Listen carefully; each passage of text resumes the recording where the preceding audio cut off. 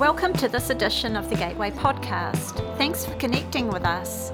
To discover more about our faith community, feel free to visit our website, gatewaychurch.org.nz. May this message be an encouragement to you. Good evening, everyone. Hey, welcome along to the Gospel of John, part 4. I really hope that last week you went home and over the next few days at least made your way through chapters 7, 8 and 9 with that background of the Feast of Tabernacles. And hopefully that as you did that, some of what Jesus said maybe comes into a new degree of focus and you have the background context for some of the things he said. We commented last week that in the Feast of Tabernacles there are two key features to the feast, the water ceremony and the light ceremony. And chapter 7 focuses on the water ceremony and that key point in the feast where Jesus says, if any man thirst, let him come to me and drink, was set smack bang in the middle of the water ceremony. And then in chapter 8, when he says, I am the light of the world, if any man comes after me, won't be in darkness. That comes right at the conclusion, or just at the conclusion of the light ceremony. So what I did last week was kind of talked about 7, 8 and 9 in the general sense of with tabernacles as a background wallpaper. What I'd like to do now is go back to chapter 7 and pick up some of the specifics of these chapters. According to Merrill Tenney, and I mentioned him in the very first session that we did, the structure of John is broken up into a series of periods. So we have the period of consideration where Jesus presents himself for evaluation. That comes to an end and it moves into the period of conflict and controversy. And these chapters really are about the controversy and the conflict. Chapter 7 is the beginning of what Tenney calls the period of conflict. And it begins, if you read it, with the rejection of Jesus by his brothers. It's the brothers are going down to the feast and they say to Jesus in verses 4 and 5 of chapter 7, go where more people can see your miracles. They scoffed. You can't be famous when you hide like this. If you're so great, prove it to the world. For even his brothers didn't believe in him. And in a way, the pattern of rejection after the period of evaluation is complete. He's rejected in his native Galilee in chapter 4, verse 44, where he says a prophet has no honor in his own country. He's rejected in Judea in chapter 7, verse 1. He didn't want to walk in Judea because the Jews were trying to kill him. He's rejected as by the whole nation, as chapter 1, verse 11 said he would be. He came to his own and his own received him not. And in this passage that we're looking at in chapter 7, even his own family, his own brothers, scoff and mock and resist and reject. After the brothers go down to the feast, in verse 10 it says Jesus actually follows them. Now we're moving relatively quickly through this. We could stop at a number of places, but in verse 10 Jesus goes to the feast after his brothers have well and truly gone, and we see in verses 11 and 12 that he is the topic of conversation. And the masses are divided concerning him. His fame has spread far and wide, and it says some said, and then others said, and there's great division about the ministry of Jesus. The Jewish leaders are now actively hostile. We are introduced in verse 1 of chapter 7 to the idea that they are, and the Greek reads, seeking to kill him.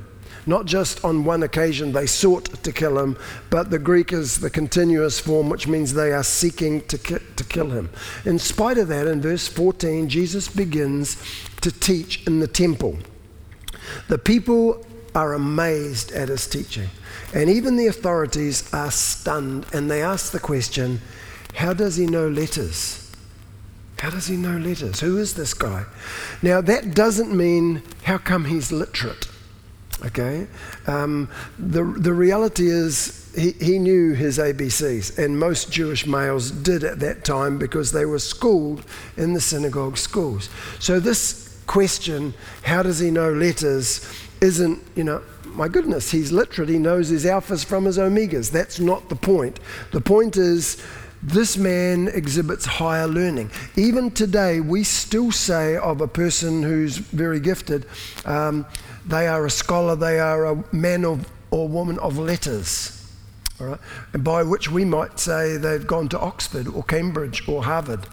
And so when they are saying, how does this man know letters? They aren't saying, how is he literate?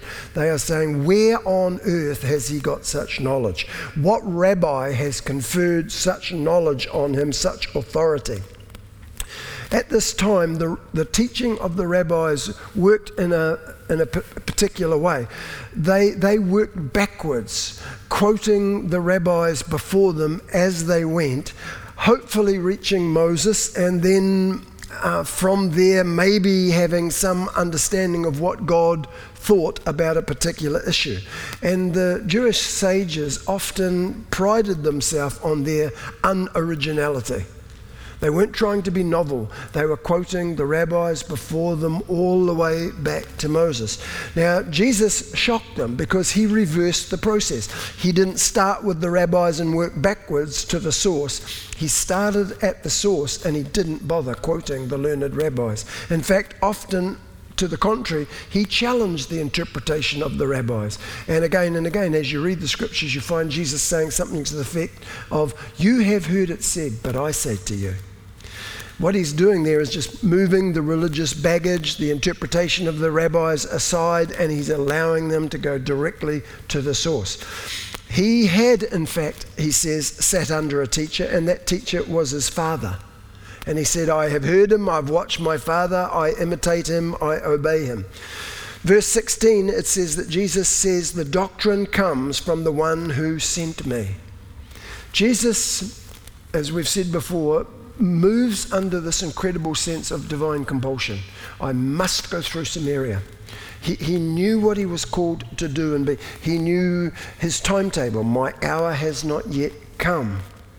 Again and again he refers to the fact that he has been sent. 5 times in this chapter he says, I have been sent. Verse 18, verse 28, verse 29, verse 33. He is incredibly aware that he is on mission and he has been sent. Actually, he refers to having been sent in 17 of the 21 chapters of the Gospel of John. It's one of those themes that kind of runs through the Gospel. This is the one who has been sent from the Father to exegete the Father's heart. And then in verse 17 he says to them, anyone who chooses to do the will of God will find out whether my teaching comes from God or whether I speak on my own. Jesus indicates that those whose hearts are committed to God's purposes will actually recognize the authority. They'll recognize the fact that he does speak for God. In fact, Donald Gray Barnhouse once translated this verse as, if any man determines to do his will, he will know. A fundamental condition, I think, for obtaining understanding is a genuine heart's desire to carry out the revealed will of God. We want to understand so that we can obey. Augustine once commented, understanding is the reward of faith. Do not seek to understand in order to believe, but believe in order to understand. We tend to try and reverse that order. Lord, you let me know what you want from me, and then I'll consider it and possibly commit to it. The Lord is actually asking us to commit to his purposes. Being a person of believing faith, we commit to his purposes and then we understand. So understanding actually results, in a sense, from faith. You can do what you like with this, but I sometimes suspect that God actually withholds understanding from us because he knows simply that we don't have a heart to obey. And perhaps withholding is an act of mercy on his part. With understanding comes responsibility. And if he knows that we do not have a heart to obey, to show us, to help us understand simply increases our culpability. Just a thought. Verses 19 through 24, okay? These verses show that the religious leaders weren't even obeying the revelation that they did have. They had Moses, and they often appealed to Moses, but they weren't obeying him as their plans and attempts to kill Jesus proved.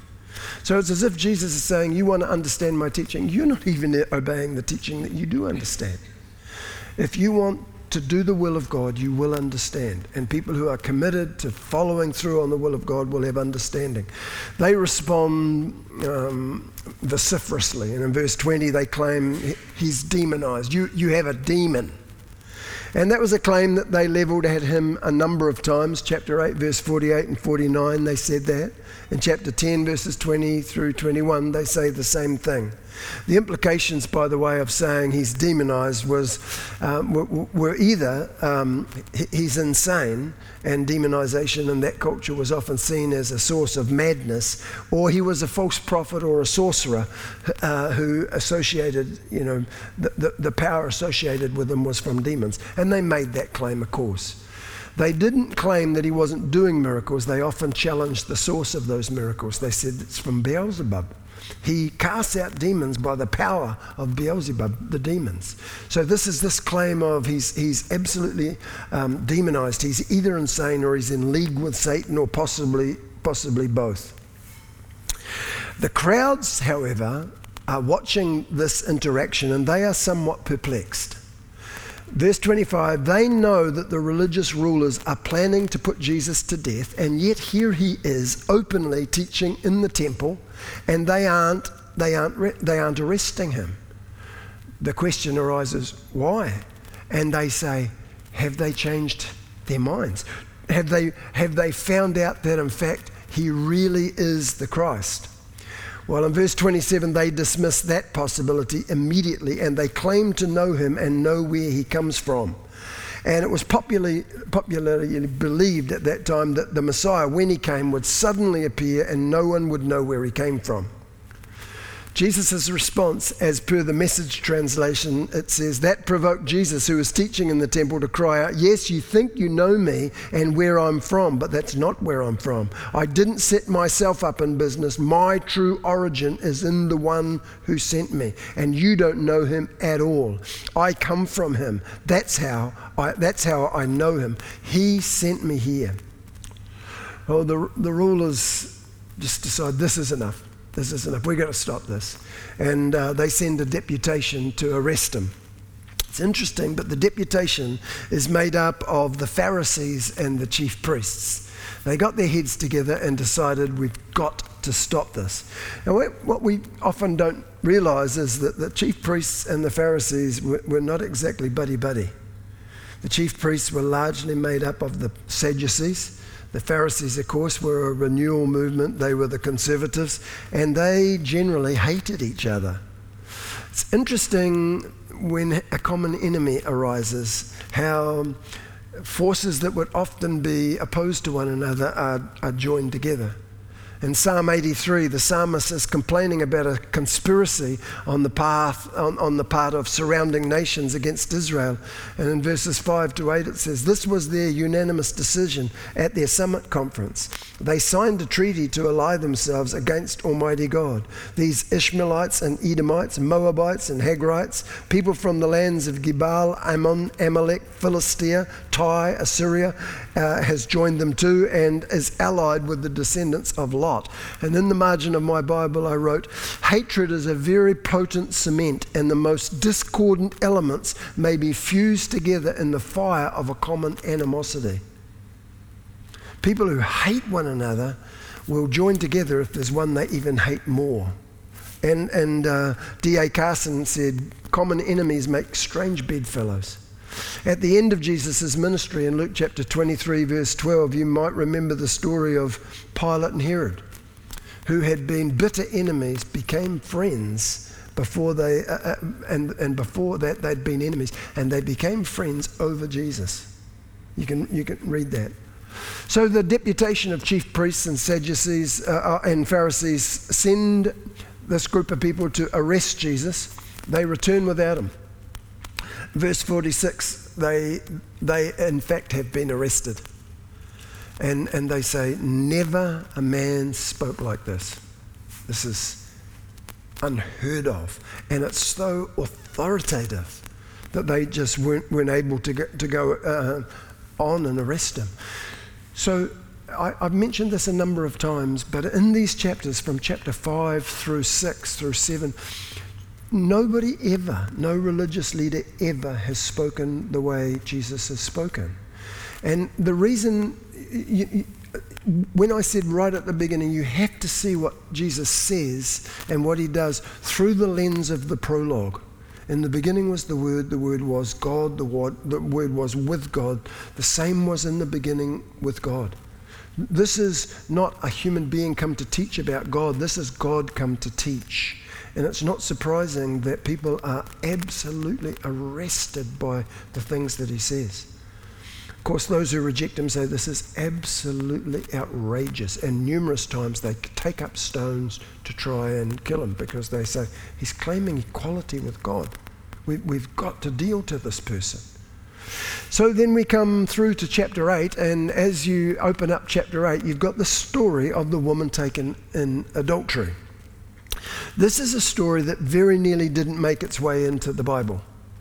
And some of you will have a Bible where the story is in brackets or in italics, or possibly it's been placed in the margin, or in some cases even at the end of the gospel. And the reason for that is the oldest manuscripts that we have of John's gospel don't have verses 1 and 11 in them. And actually the text flows very naturally if you read it from chapter 7 verse 52. Let me read this. 7:52, they answered and said to him, are you also from Galilee? Search and look, for no prophet has arisen out of Galilee.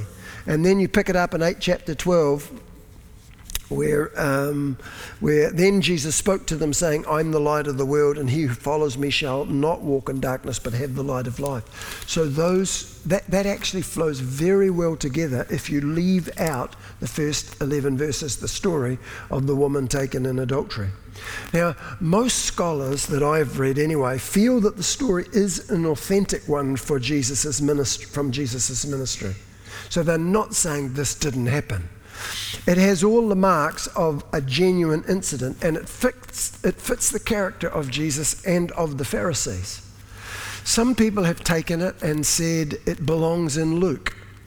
Others have said, well, somebody who is editing John has popped it in here. John never meant it to be there, but there it is. And you can go whichever way you like in the argument. I love what N.T. Wright says when he says that God has given us the book, the Bible, as he wanted us to have it. It doesn't really matter whether somebody has edited it and added it in. This is the book that God wanted us to have, and I feel very comfortable with that kind of approach.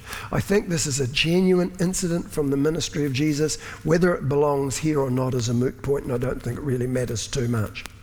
Augustine suggested that it was omitted in the early church because it was felt by some religious leaders that it condoned, or at the very least was very light on adultery. Hearing Jesus say, neither do I condemn you, was a bit more than some religious leaders could handle. Obviously they didn't read on where he said to the woman, go and sin no more. But perhaps it's easier to remove the story than try and balance justice and mercy. The church has never been particularly good at that.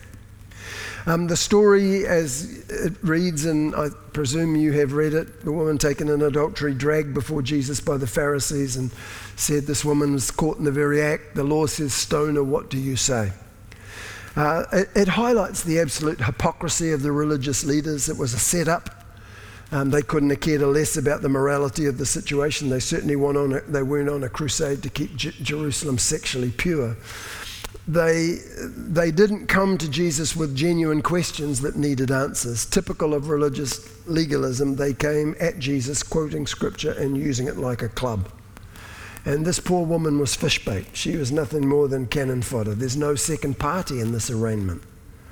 There's no sign of a man being dragged before Jesus, just the woman.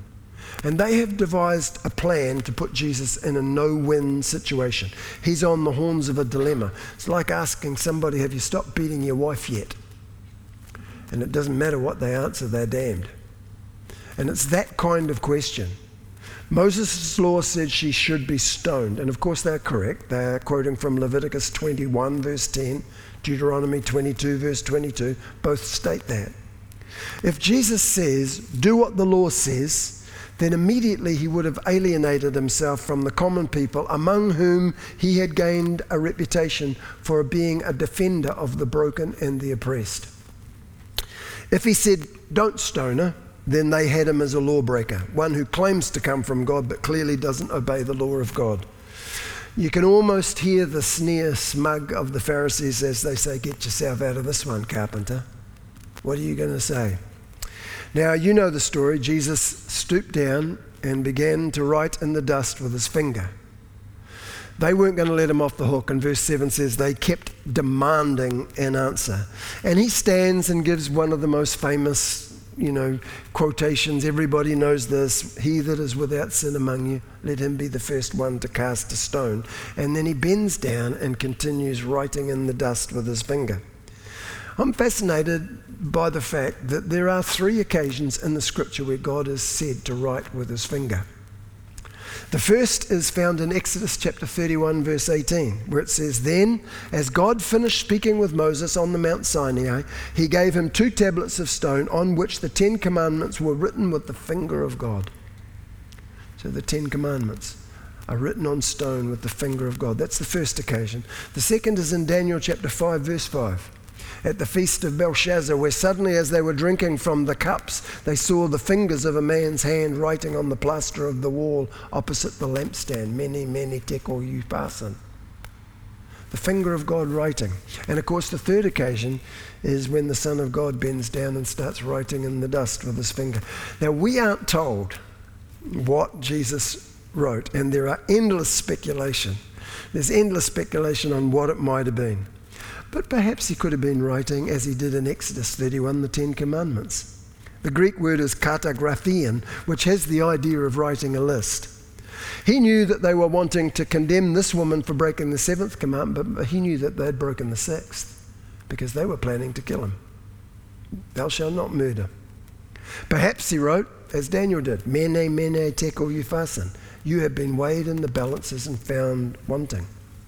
I don't know. Perhaps he had Jeremiah 17:13 in mind, where it says, those who depart from me shall be written in the earth, because they have forsaken the Lord, the fountain of living waters. Who knows? Perhaps he was writing the names of those who had forsaken the Lord. Whatever he did, they were cut to the heart. And he had said, you go ahead. Do what the law demands. Stone her. The first one to throw the stone needs to be sinless. Throw the first stone if you are qualified to do so. And he goes on writing. The qualification is he who is without sin. The qualification is sinlessness, and when we understand the qualification, we realize we're out of the stone throwing business forever, aren't we? It's not our job. And the Bible says, starting with the oldest, which I find fascinating, they all left.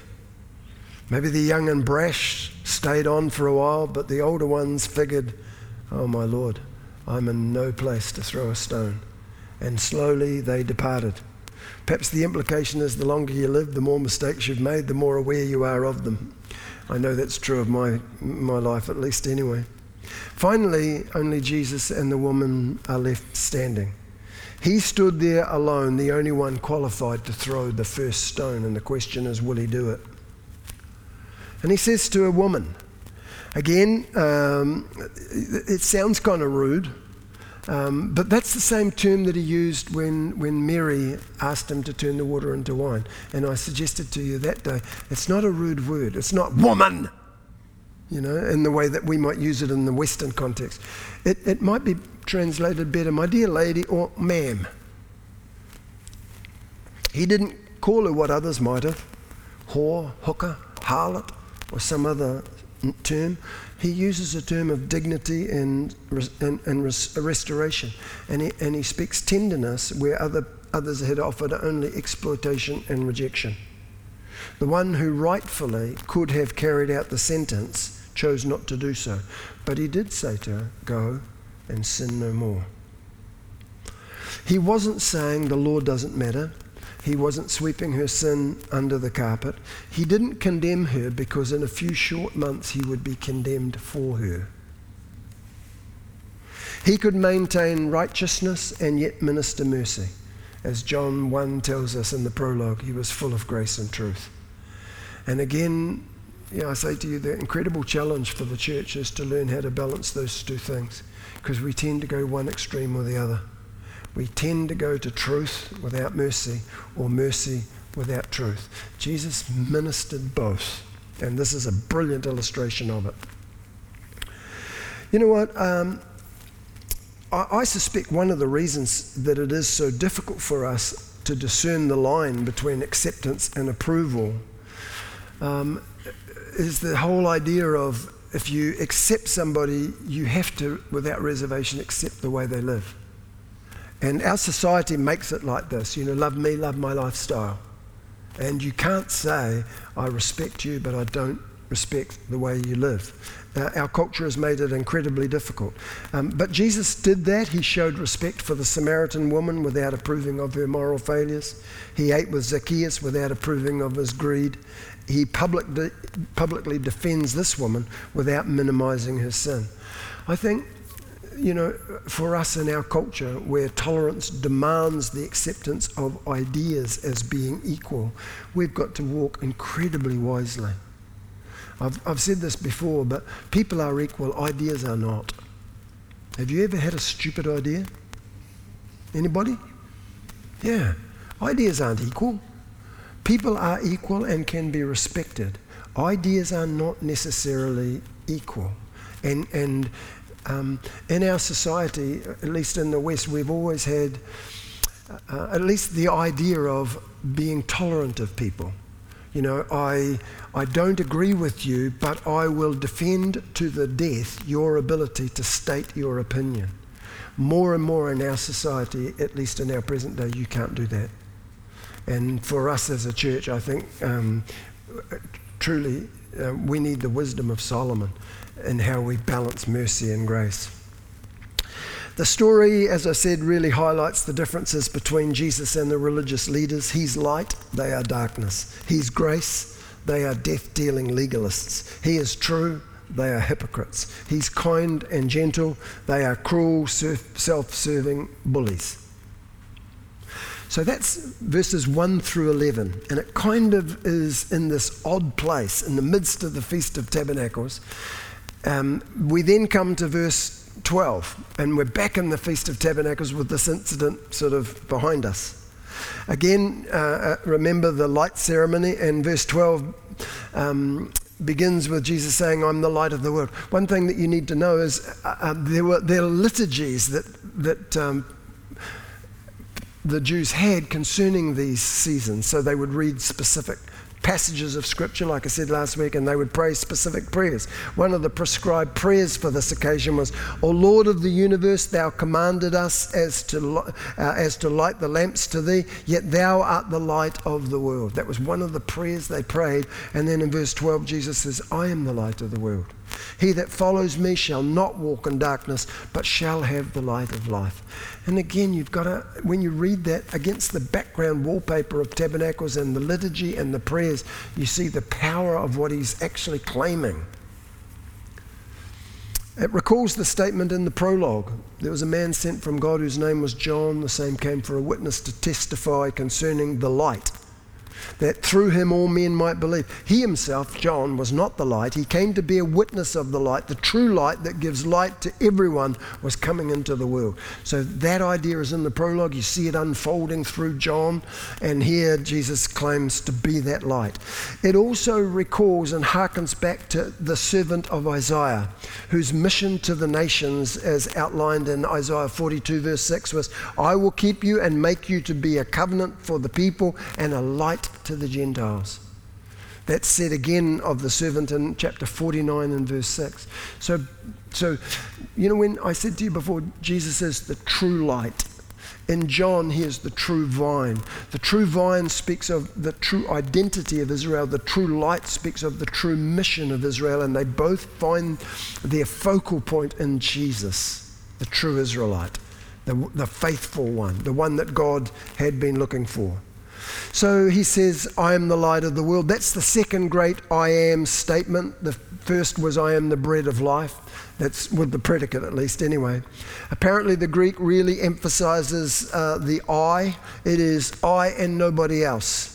Not I am a light, but I am the light. I and nobody else. Again, the audaciousness of these claims. And then he says, he who follows me shall not walk in darkness, but have the light of life. According to the scholars, the Greek tenses read a bit like this. The one who is following me shall by no means walk in, or more literally, spend time with the darkness. Just as we have the light, we have the darkness. The light is personified. It is not just some philosophical abstraction. It is a person. And the darkness is not a philosophical abstraction either. It is a person. Both of those two things are personified. Given the Greek words and tenses, this sentence could literally read like this. He that is following me will make right choices and decisions at points where he could spend time in the darkness instead of the light that I am giving him. Which is really thought-provoking.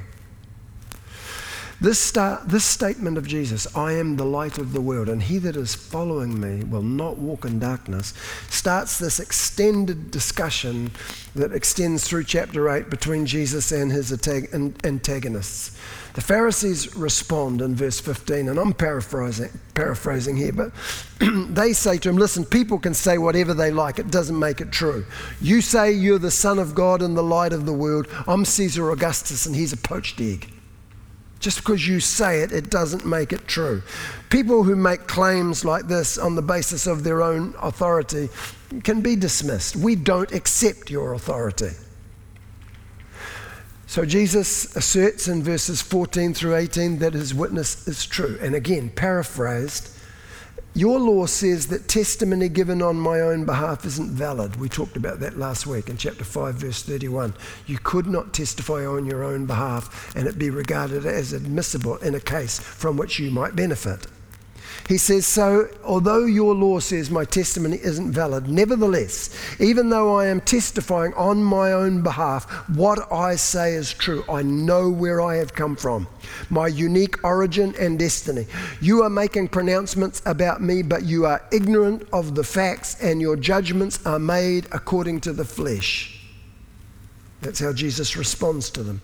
I think this idea of you are judging according to the flesh might, in this instance at least, be a little more sinister than simply saying you are judging by outward appearances. He warned them not to do that in chapter 7, verse 24. Don't simply judge by outward appearances. Here he's saying you are judging according to the flesh. And I think here the flesh can indicate the fallen nature of man without the compelling influence of the Holy Spirit. And the flesh is worthless for true evaluation, lacking the discernment of the Spirit. He's saying your judgments are clouded by your fallen desires and your ungodly ambitions. They aren't just observing something outwardly. What they are doing is passing what they see through the filter of their own wicked hearts. And Jesus is saying it's no wonder you can't see clearly. Jesus says, I have got witnesses for the truth of what I'm saying. Remember last week in chapter 5, he'd listed some witnesses concerning his own testimony, his own credibility rather. He said, my own testimony, although you will not regard it as valid and inadmissible in this case, I'm telling you what I'm saying is true. I know where I've come from. Secondly, John the Baptist, you were willing to rejoice in his light for a season, but he testified of me. The works that I do, for goodness sake, if you don't believe what I'm saying, at least look at the works that I'm doing. Do they not look like the works that God would do? The dead are raised, the lepers are cleansed, the sick are healed, the blind see, the lame walk. And then he says, and the Father has testified concerning me. And then finally he said, the scriptures that you search so diligently, they speak of me. You refer to Moses, but Moses wrote of me. Here again, that's chapter 5. Here again, he appeals to the corroborating witness of his Father. He said, my Father testifies concerning me. Well, they respond in verse 19 with, where is your Father? They are mocking him. They are saying the same thing that some people say. Well, if you believe in God, get him to show up. Get him to show up right now. Get him to strike me dead. You know, you've heard those sort of things said. Show us the Father. You show us this Father of yours and we'll be satisfied. They ask in hostility the same question that Philip will later ask in friendship. Jesus, show us the Father and we'll be satisfied. And Jesus said to Philip, you remember it's in John chapter 14, Philip, if you have seen me, you have seen the Father. I've come to do an exegesis of his heart. I'm in the bosom of the Father. I rightly represent him. If you have seen me, Philip, you have seen the Father. Jesus says exactly the same thing to the Pharisees. To the Pharisees, he said, if you had known me, you would have known my Father. They're asking in hostility. Philip asked in friendship. The answer is the same. If you've seen me, you have seen the Father. Verses 21 through 30 of that chapter are basically a warning to the Pharisees concerning the consequences of the stance that they are taking, their attitudes towards him. And 3 times in those verses he says, you will die in your sins. Verse 21, verse 23, verse 24. And in verse 24 it says, if you do not believe that I am he, you will indeed die in your sins. If you've got a dear old King James, you'll notice the word he is in italics. It's been supplied by the translator. And what Jesus said was, if you do not believe that I am, you will die in your sins. They, remember in Exodus, Moses says, who shall I say sent me? Just, I am that I am, anihu. In the Greek, ego eimi.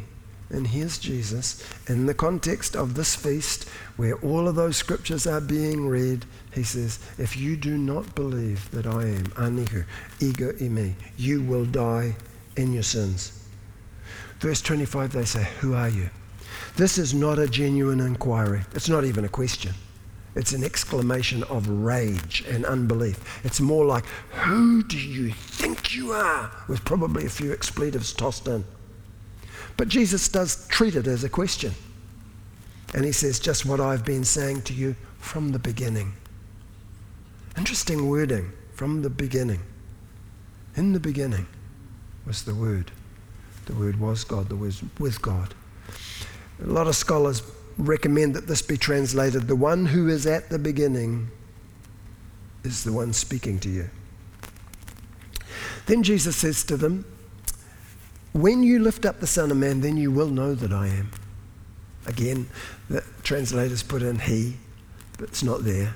He says, when you lift up the Son of Man, you will know that I am. And I said to you last week or the week before, the lifting up through John is always a reference to the cross. When the Son of Man is lifted up like the serpent on the pole, remember John chapter 3? When the Son of Man is lifted up, you will know. When you have lifted me up, you will know. There is no other way of knowing. There is no other way for the opening of the eyes of the spiritually blind than the way I go, the lifting up of the cross. It seems that the cross will open people's eyes ultimately one way or another, either in mercy or in condemnation. We will either look and be saved, bowing the knee, willingly acknowledging that he is Lord, or perhaps, as Zechariah 12 indicates, there will be those who look on me, whom they have pierced, and they will mourn as one mourns for his only son. The cross will be the dividing line. Philippians says that every knee will bow and every tongue will confess. When he is lifted up, you will come to know that he is anihu. He is ego eimi. He is I am. Verse 30, it says that as he spoke these words, many believed on him. Jesus then turns to these people who believe, and he addresses himself to those who have believed, and he gives them clear instructions as to what discipleship might mean. He says to them, if you abide in my word, you are my disciples indeed, and you'll know the truth, and the truth will set you free. You need to abide. And the result of abiding is that ultimately freedom will start to be manifest in you.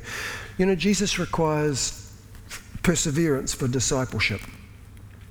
I think I mentioned earlier in the piece, remember, there were many who believed on him during the festivities, but Jesus didn't believe in them. But there was a man named Nicodemus. He did believe in him. He committed himself to Nicodemus. He didn't commit himself to the people who believed in kind of a shallow, evanescent way during the festivities. And here he's saying, if you want to be a disciple, it requires festivity. It requires perseverance.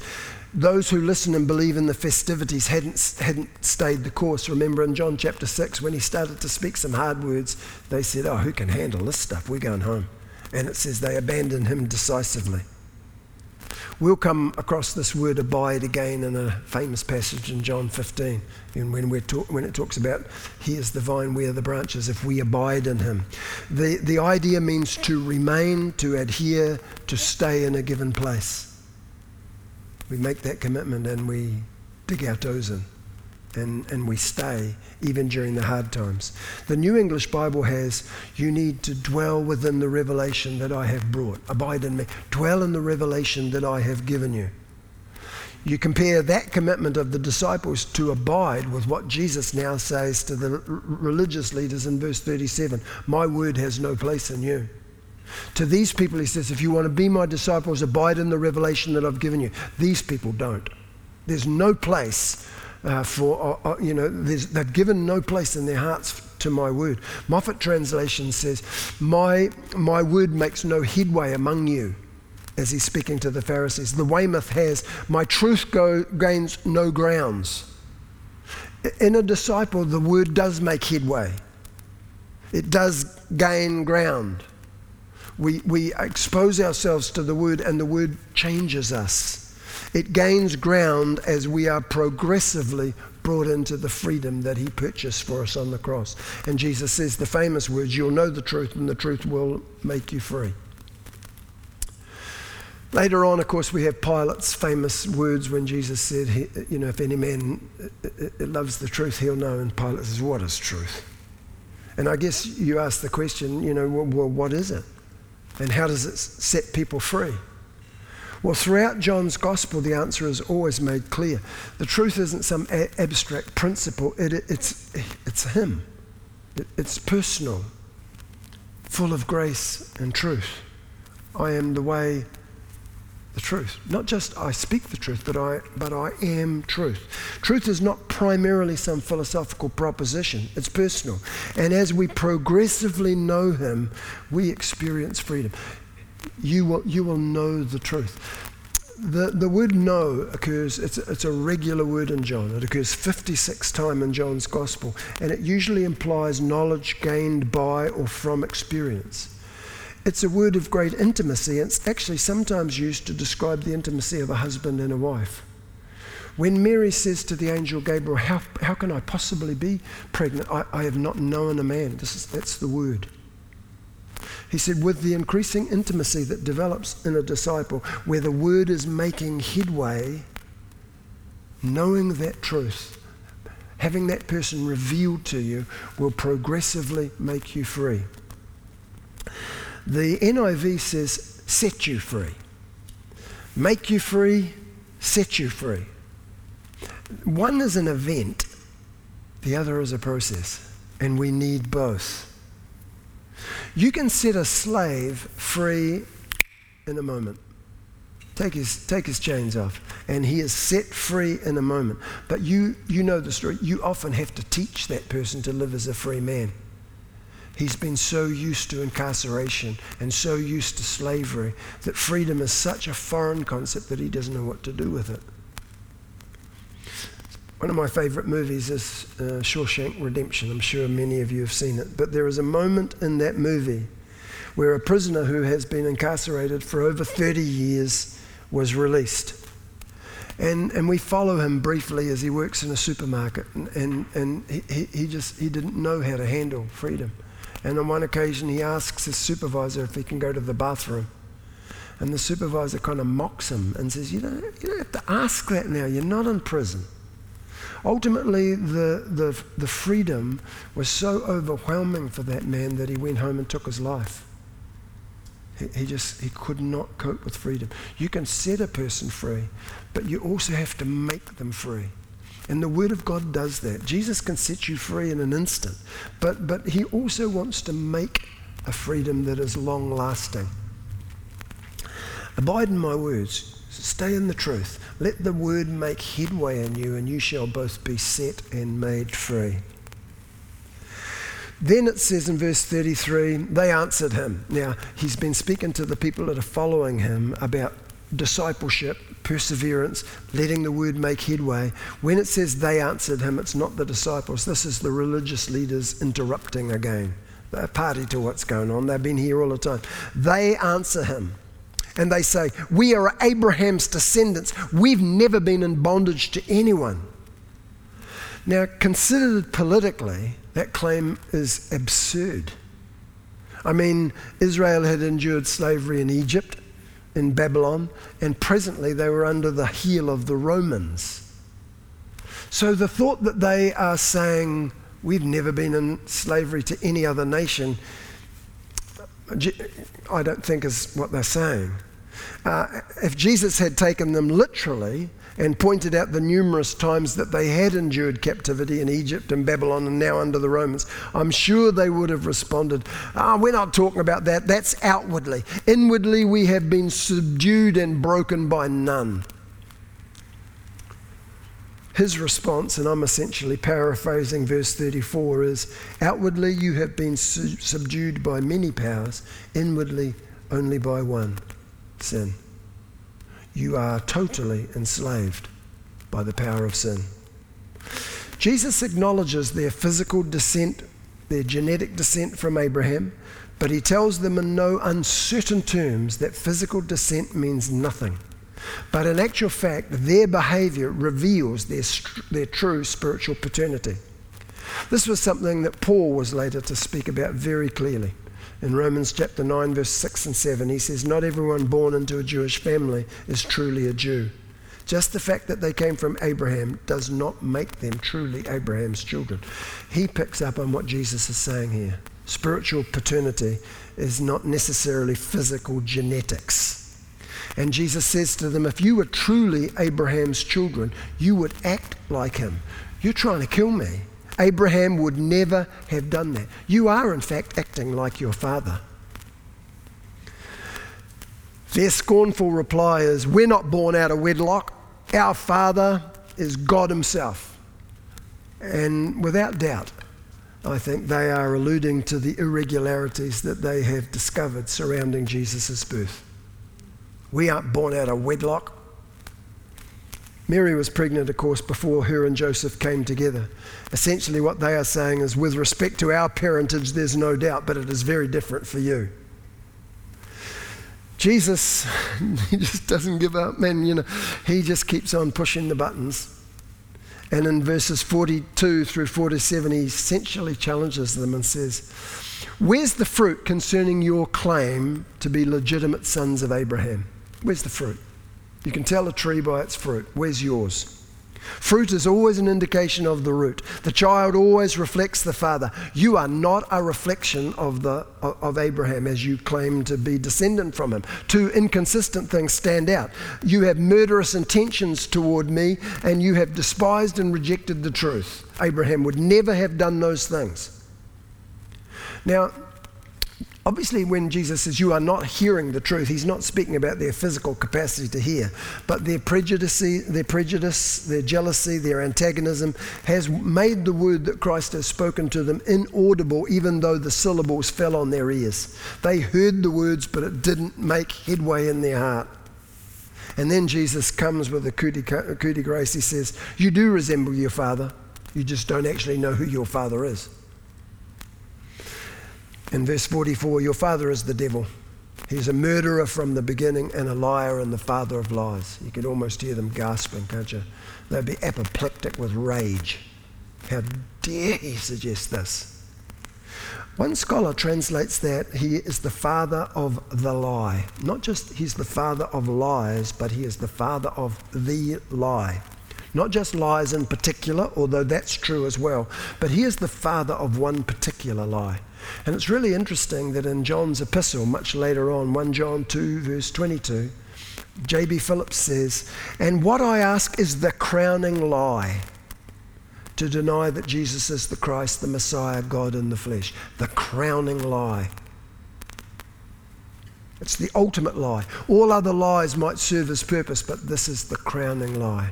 This is the lie, that Jesus did not come in the flesh, that he's not the Christ, he's not the Messiah. And they, as I say, they're apoplectic with rage. "You Samaritan." It's about, they're almost searching for, what can I say that will hurt him the most? You foreigner, you devil," the Jewish leaders snarled. "Didn't we say all along that you are possessed by a demon?" Verse 48. Jesus, with just such a serene calmness, rejects their response, and instead of thinking, whoops, I might have pushed them a little too far this time, he goes for the jugular. Verse 51. "Very truly, verily, verily, truly, truly, most assuredly, listen, I tell you, whoever obeys my word will never see death." That's confusing to a lot of people because we know followers of Jesus die. So what did Jesus mean? Well, remember, he's talking bios, zoe. Natural life, the life that I give, zoe, eternal life. Yes, of course, bios will come to an end. But what he's saying is the life I give, zoe, will never come to an end. As always, they can only see the material, the literal, the crass materialists, and they say, "Who on earth do you think you are? Abraham and the prophets all suffered death. Do you think you're greater than them? They're greater than Father Abraham?" Now, Jesus has one more card to play in this debate. And as I say, if they've been struggling up to this point, this sends them over the cliff into apoplectic shock. Verse 56, famous. "Your father Abraham rejoiced at the thought of seeing my day. He saw it and was glad." They say, "You're not even 50 years old. You have seen Abraham?" Verse 58, "Truly, truly, most assuredly, amen, amen." You put in what you like. "I say to you, before Abraham came into existence, I existed." That's how it goes in the Greek. Before Abraham was, ego eimi. Before Abraham was, anihu. There was never a time when the Son was not. Abraham came into existence. He saw my day, and he was glad. And you are not the children of Abraham. Your father is the devil, and he sold you the crowning lie, and since my word has made no headway in you, you've bought it. They understood exactly what he was claiming, and their response was predictable. They picked up stones, because that's what you do to blasphemers. You stone them. And verse 59 says, they picked up stones to throw at him. Ironically, chapter 8 begins with a woman that they wanted stoned, and it finishes with them wanting to stone Jesus. Okay, chapter 9. Set of interesting contrasts between chapter 8 and chapter 9. In John 8, Jesus, the light of the world, is despised and rejected by the religious leaders. In John chapter 9, he's received and worshipped by a man healed of blindness. In John chapter 8, the religious leaders bow the knee in order to pick up stones to throw at Jesus. In John chapter 9, the healed man bends down to worship. In John chapter 8, at the very end of the chapter, Jesus hides himself from the Jews. When they were about to stone him, it says he hid himself and just went out. In John chapter 9, he reveals himself to a blind man. In John chapter 8, we have people in whom the word makes no headway. In John chapter 9, we have a blind man who responds very quickly to Jesus' words. In John chapter 8, Jesus is inside the temple and is accused of having a demon and being crazy. In John chapter 9, Jesus is outside the temple and is owned as Lord. Some differences between them.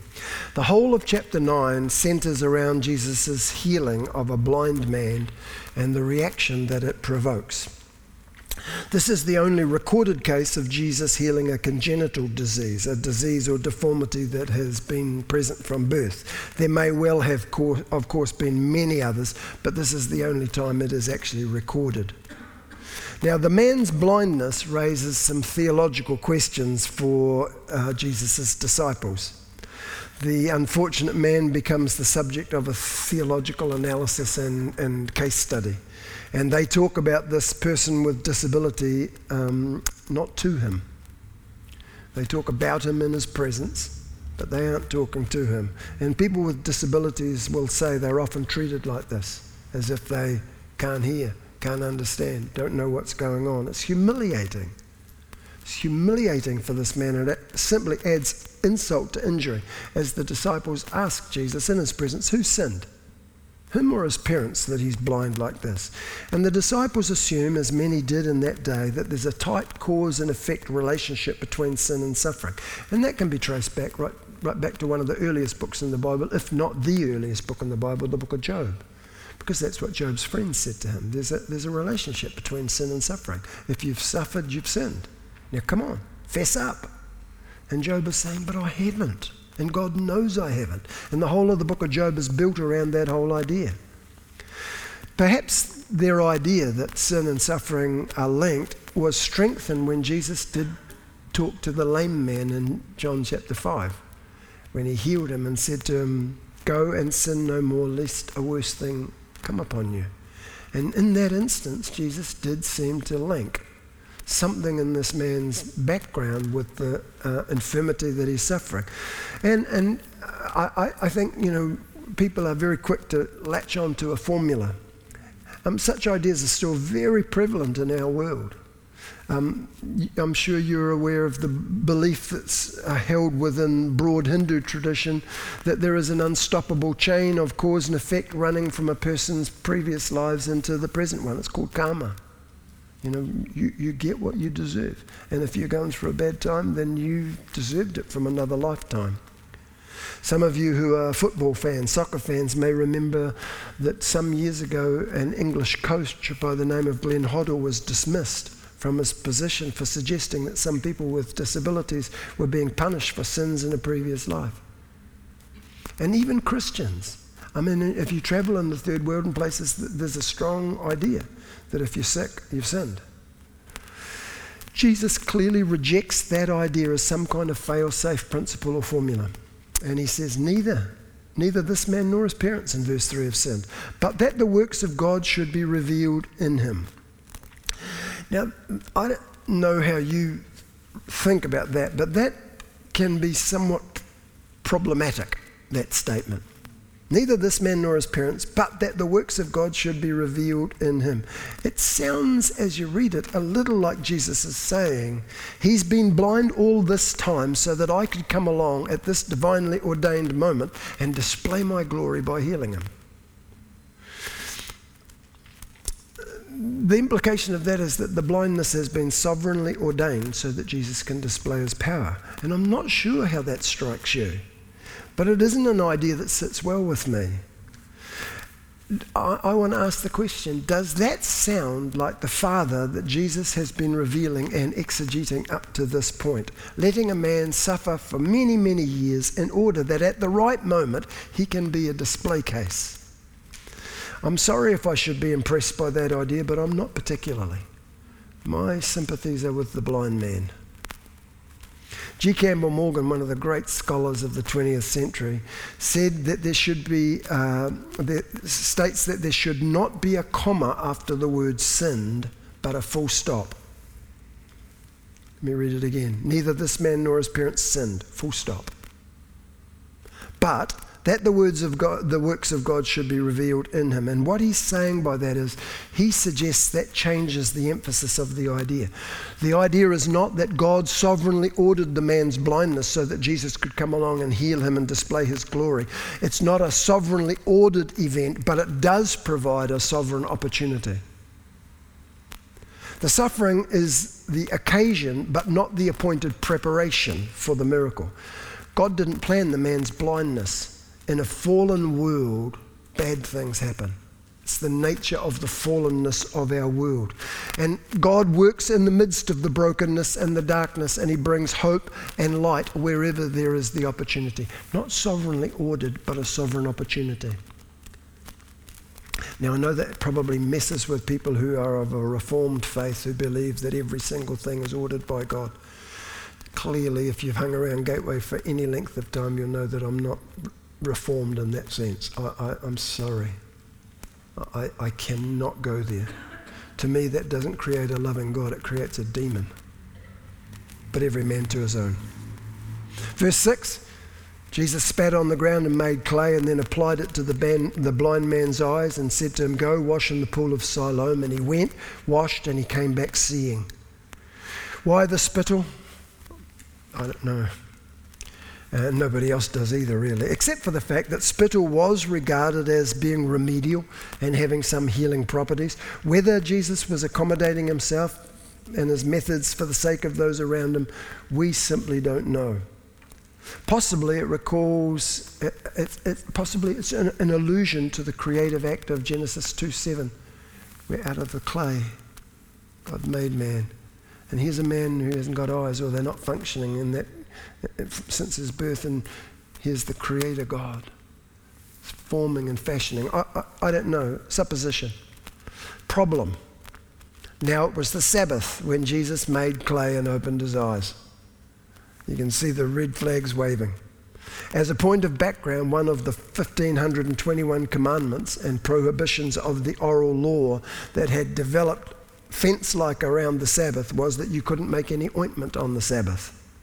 And the Pharisees saw quickly that what Jesus had done with the spittle and the clay was equivalent to making ointment, and he had violated the Sabbath.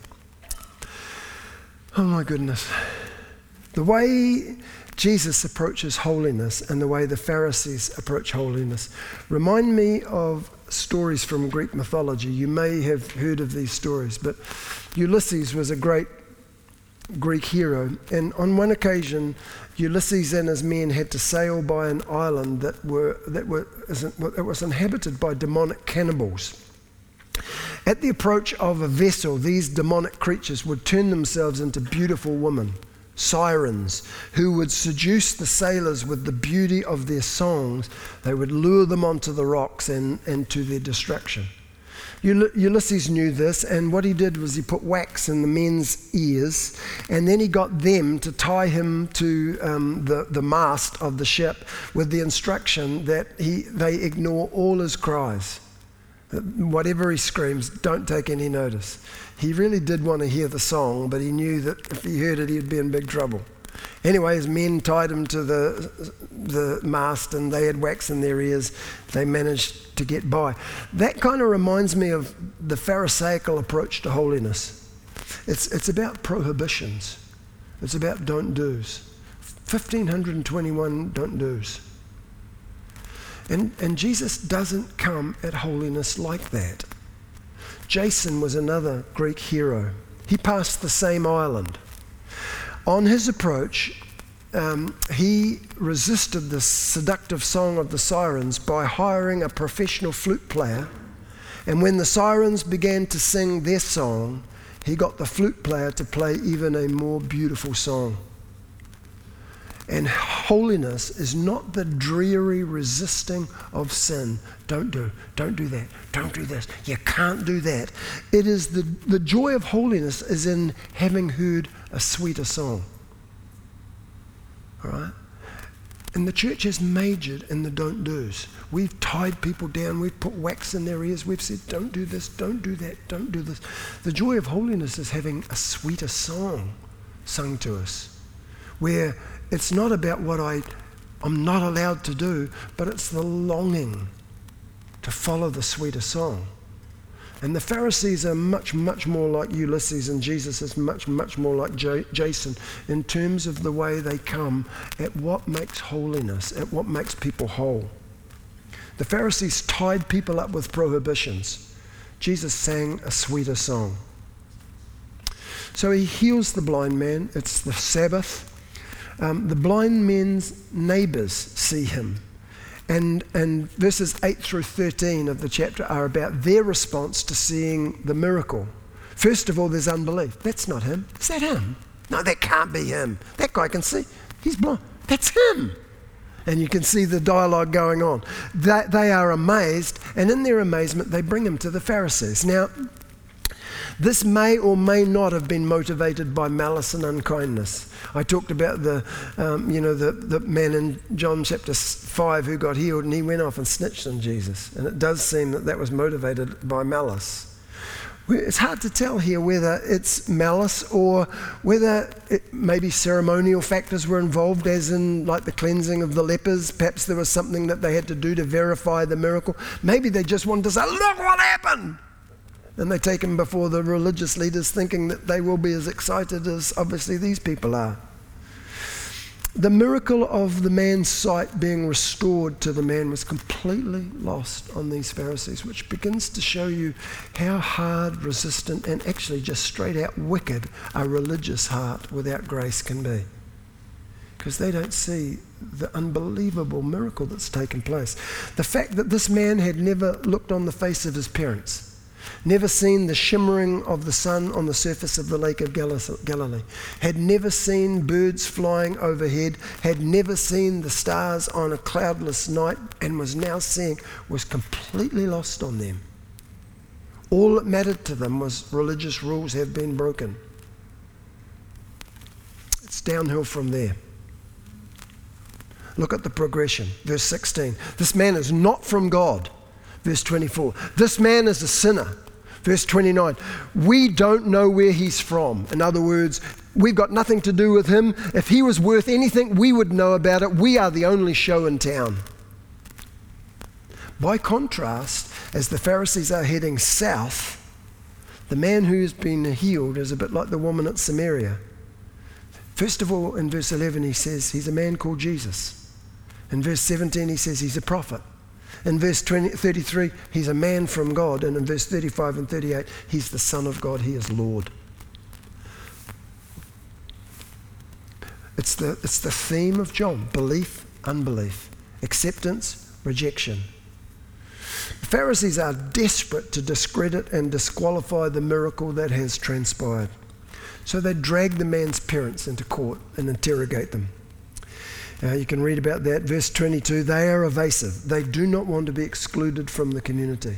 They know that if they say the wrong thing, they will be kicked out of the community, because it says the Pharisees had determined that anybody who believed in Jesus was going to be, what we would say, excommunicated. You've got to understand, in a setting like this is much more than saying, you're not allowed to come to our church. The synagogue is the center of community life. And when you are, as the Greek reads literally, unsynagogued, it's not just you can't go to church on Sabbath. You are cut off. You are outside community life. When you think about that, I am amazed at the courageous faith of this man. You see, by virtue of his blindness, he had been marginalized from all of community life up to this point. Now he must be thinking, I can be immersed in community life. Everything that's been taken from me, I can have back. All I have to do is side with the Pharisees. But if I don't side with the Pharisees, my marginalization will continue, and I will still be cut off. That must have been an incredible temptation for him. He speaks the truth. He sticks with the truth, even though he will be marginalized all over again. The parents are evasive. They're not going to be kicked out. Well, we know he's our son. How he got here, we haven't got a clue. Ask him. So they bring him back in. They interrogate him for the second time in verses 24 through 34. And in verse 24 they say, give glory to God. The idea here is give glory to God by confessing your fault. In Joshua chapter 7, verse 19, remember Achan took the gold from Jericho when he shouldn't have. And Joshua says to him, give glory to the Lord God of Israel and make a confession unto him. Same thing. Give glory to God. They aren't saying, give glory to God and tell us about your healing. They are saying, give glory to God and confess your fault in following this blasphemer, this deceiver. They want him to admit that he's following a false leader. This guy is really feisty. I really like him. He proves much, much more courageous than his parents. And you know what? The Pharisees have an argument. The blind man has an experience. There's an old saying that says a man with an experience is never at the mercy of a man with an argument. I once was blind, but now I see. And I'm sorry, you can say all you like about Richard Dawkins and the God delusion. I have an experience of God's mercy and grace in my life. And he answered them when they start questioning him again. He says to them, I've told you already. Didn't you listen? Why do you want to hear it again? Do you want to be his disciples? It's almost like the cynicism or the scorn, and they fire back. We are Moses' disciples. Ironically, that's refuted by the rest of the Gospel of John, by the way. As Jesus said to them, Moses, in whom you put so much stock, is actually your accuser. If you really believed what Moses had said, you would believe in me because he wrote of me. You are not Moses' followers in the same way that you are not Abraham's children, in spite what you claim. Verse 30 and verse 33, the man answered and said to them, why, this is a marvelous thing. Talk about tongue-in-cheek and a bit of sarcasm. That you do not know where he's from, and yet he's opened my eyes. Now we know that God does not hear sinners, but if anyone is a worshipper of God and does his will, he hears him. Since the world began, it is unheard of that anyone opened the eyes of one who was born blind. If this man were not from God, he could do nothing. The Pharisees respond by unsynagoguing him.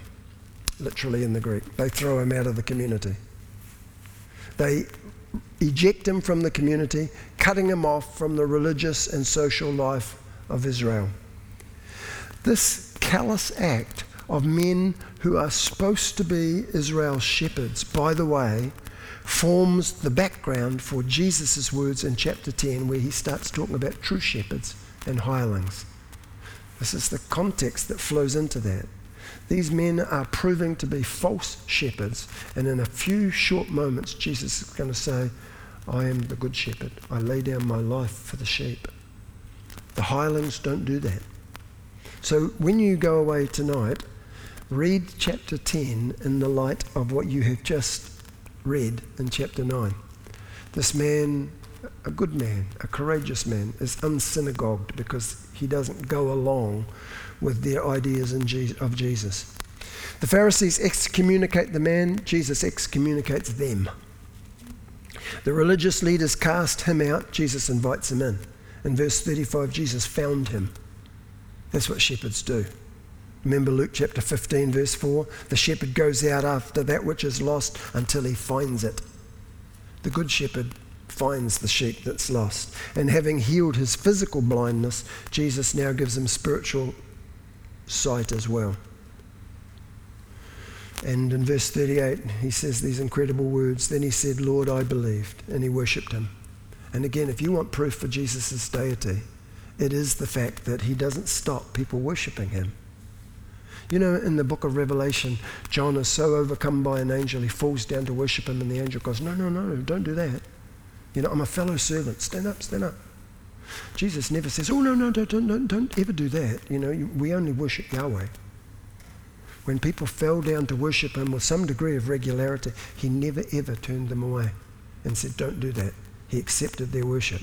C.S. Lewis once said, people who claim that Jesus never ever claimed to be God can look up into a cloudless sky on a summer's day and not see the sun.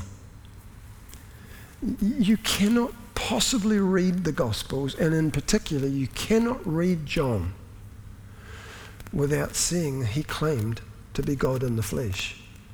A lot of people, Muslims particularly, will say, Jesus never ever claimed to be God. You show me where he claimed to be God.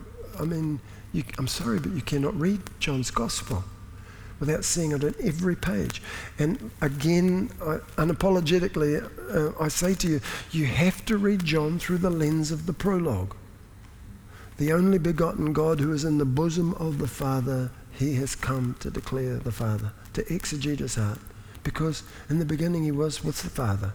He was God. He was with the Father. He is God. And everything that he does are the works of God and the words of God. Jesus is the light of the world, and he gives light to this man. And in verse 39 to 41, as we draw to an end, we see the double effect that light has. What light does is it causes some to see and some to go blind. We say, well, how does that work, Don? Well, think about this. Think of the headlights of a car. If you're traveling in the same direction of the car, the headlights illumine your way. If you're traveling in the opposite direction, they can temporarily blind you. Jesus is the light of the world, and whether you are illumined or blinded depends on the direction in which you are traveling. Those traveling with Jesus were progressively enlightened. The word made headway in them. They got set free. They were made progressively free. They began to see. The darkness became light. Those who postured themselves against him were increasingly blinded. And then Jesus says these strange words. He says in verse 39, "For judgment I have come into this world." And you want to say, what? Hang on, stop. That seems like a contradiction to what he said in John 3:17. God did not send the Son into the world to condemn the world. And here it says, "For judgment I have come into the world." Well, I mean, which is it? Did he come to bring judgment or not? And in one sense, I'd want to say Jesus did not obviously come to judge, but to save. But in that coming and saving, it's inevitable that when light comes into the world, it exposes things. It exposes human sinfulness for all that it is. And when people love the darkness rather than the light, they are judged. It's not his intention. He came to save. In John chapter 12, it says, "If anyone hears me and doesn't obey me, I'm not his judge, for I have come to save the world, not to judge it. But all who reject me and my message will be judged at the day of judgment by the truths I have spoken." It's not my purpose. I have not come into the world condemned. But the reality is, when people resist the word and do not allow it to make headway in their life, that word will become a judgment against them. And judgment is the inevitable result. So the Pharisees are sticking to their preconceived ideas at the expense of the evidence that is clearly before them. Not only are they wrong, but they've constructed a system within which they will never see that they're wrong. You know, it's one thing to be genuinely mistaken and yet to be open to new evidence, new arguments and new insights. It's another thing completely to create a closed world, like a sealed room in which there's no light, no fresh air, nothing in from the outside. Those satisfied with their own condition are the ones who are condemned to remain in it. They can see physically, but Jesus says spiritually you are blind. So then we come into chapter 10. And I'm going to hold it there. Thanks for listening. If you'd like to know more about our faith community, feel free to visit our website gatewaychurch.org.nz.